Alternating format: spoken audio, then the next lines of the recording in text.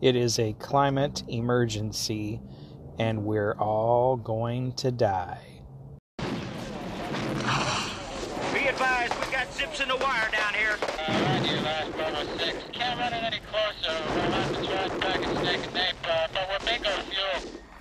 For the record, it's my call. Dump everything you've got left on my pod. I say again, expend all remaining in my perimeter.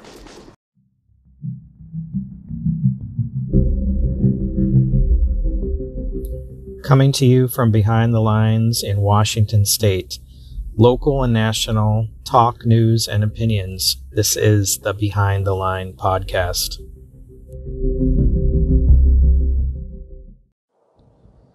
Well, I'm sure as everybody knows, the good old Pacific Northwest has been under a once-in-a-millennium heat dome the last few days. It was 115 degrees yesterday where I was, almost 90 degrees in my house with air conditioning. The day before that, it was triple digits, and the day before that, it was close to triple digits. Today, we're back down to the mid-80s, about 90 degrees. Feels pretty good outside. But of course, old Governor Inslee was making the rounds on CNN and MSNBC yesterday, screaming about climate change and how this is just the beginning, this is a permanent problem. Other parts of the country are going to experience this.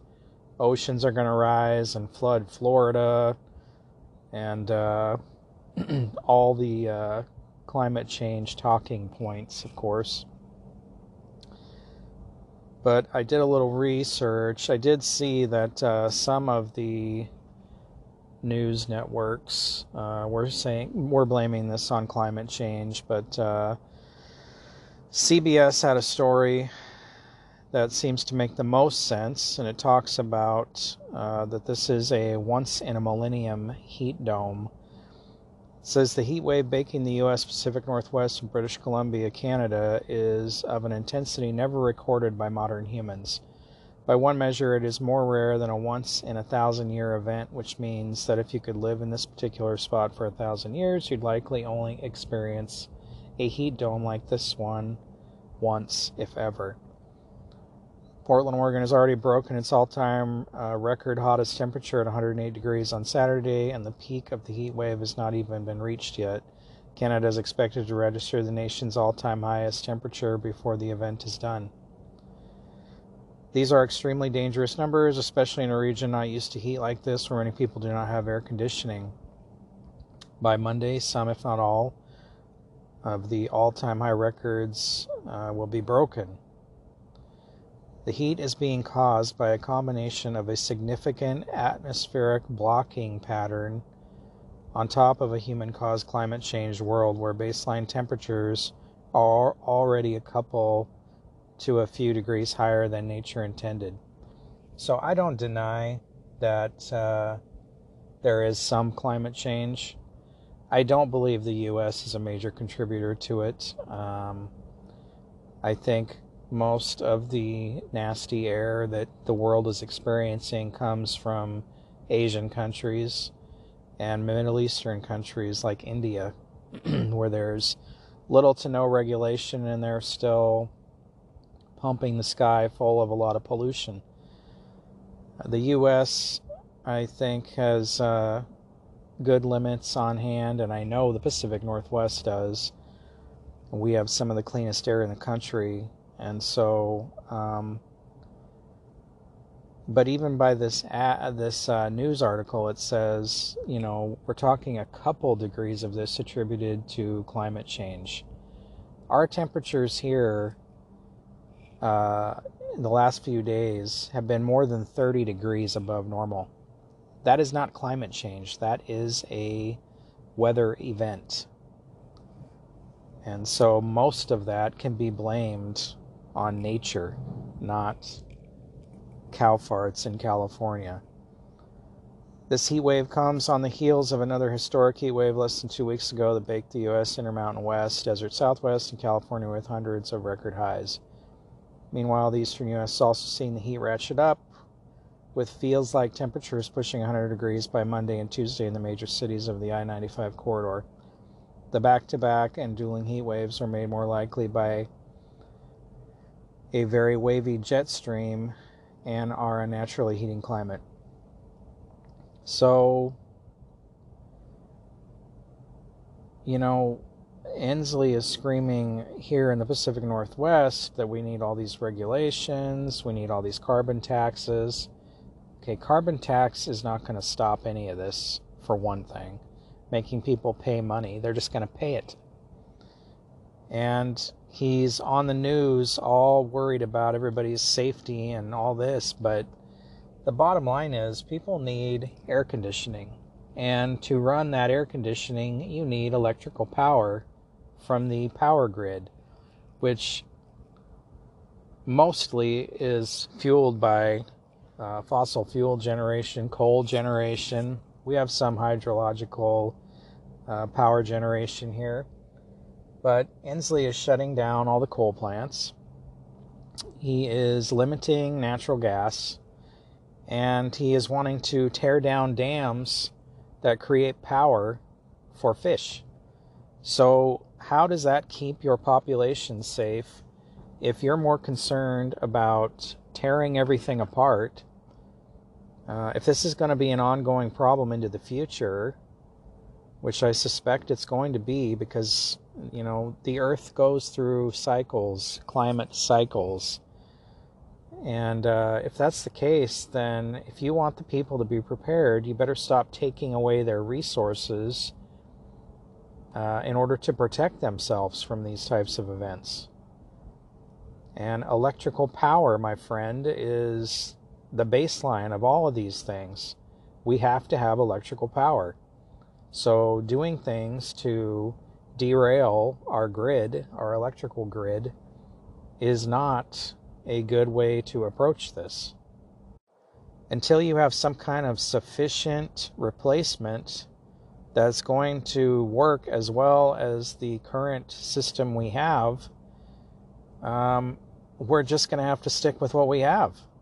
And he likes to squawk about solar and wind and all this, but it just does not measure up to what the current electrical grid can provide. And until it does, this is what we got. Now they're also squawking about this drought that's happening right now throughout much of the western United States. And again, the U.S. has experienced droughts. There was a really bad drought during the Great Depression, and the whole Midwest was affected. It was essentially a dust bowl. They couldn't grow anything, or there wasn't enough water. So we're going through another cycle, and this isn't man-made. It's just a cycle. There's been many weather cycles throughout the history of the planet. No matter how much tax you charge, you're not going to stop that cycle. You better just be ready to deal with it. And you better stop making it really hard on people to deal with these environmental disasters or problems that we're facing right now. Inslee called it a permanent emergency on MSNBC. And that to me is concerning because Inslee loves to declare a state of emergency and wield his ultimate authority over everybody in this state. We've been under a state of emergency since COVID started, and he's not going to relinquish that. He is in total control of this state. He won't call a special session to let legislators talk about his powers and what he should or shouldn't be able to do. And now he's calling this climate weather stuff a permanent emergency. Is he going to declare a state of emergency for that? And we'll just be in a state of emergency forever, and he'll just be king of all the land, here to save us all. Because somehow he seems to know, this lifetime politician and 2-year lawyer, guy who's never had a actual job in the private world, completely out of touch with his citizens, not a scientist, not a doctor, but he knows better than everybody, and he's going to save the planet. You know, he's even told us that if we need to pay a little more tax to combat climate change, even though our weather and environment here isn't that bad, it's to show the rest of the country and also the rest of the world that we're doing it right, and they need to do it like we do. And if they see us doing it this way, then they're going to follow suit. Do you honestly think China and India are going to look at the state of Washington and our clown governor and decide, oh, that looks like a good plan? I think we'll do that too. The guy is delusional. He's always squawking about follow the science, but he doesn't seem to be following the science when it comes to this particular weather event. So I don't know, folks. This is supposedly what the majority of the people in this state voted for some reason. It's a national embarrassment. Anyway, stay cool out there, folks. Who knows what's next?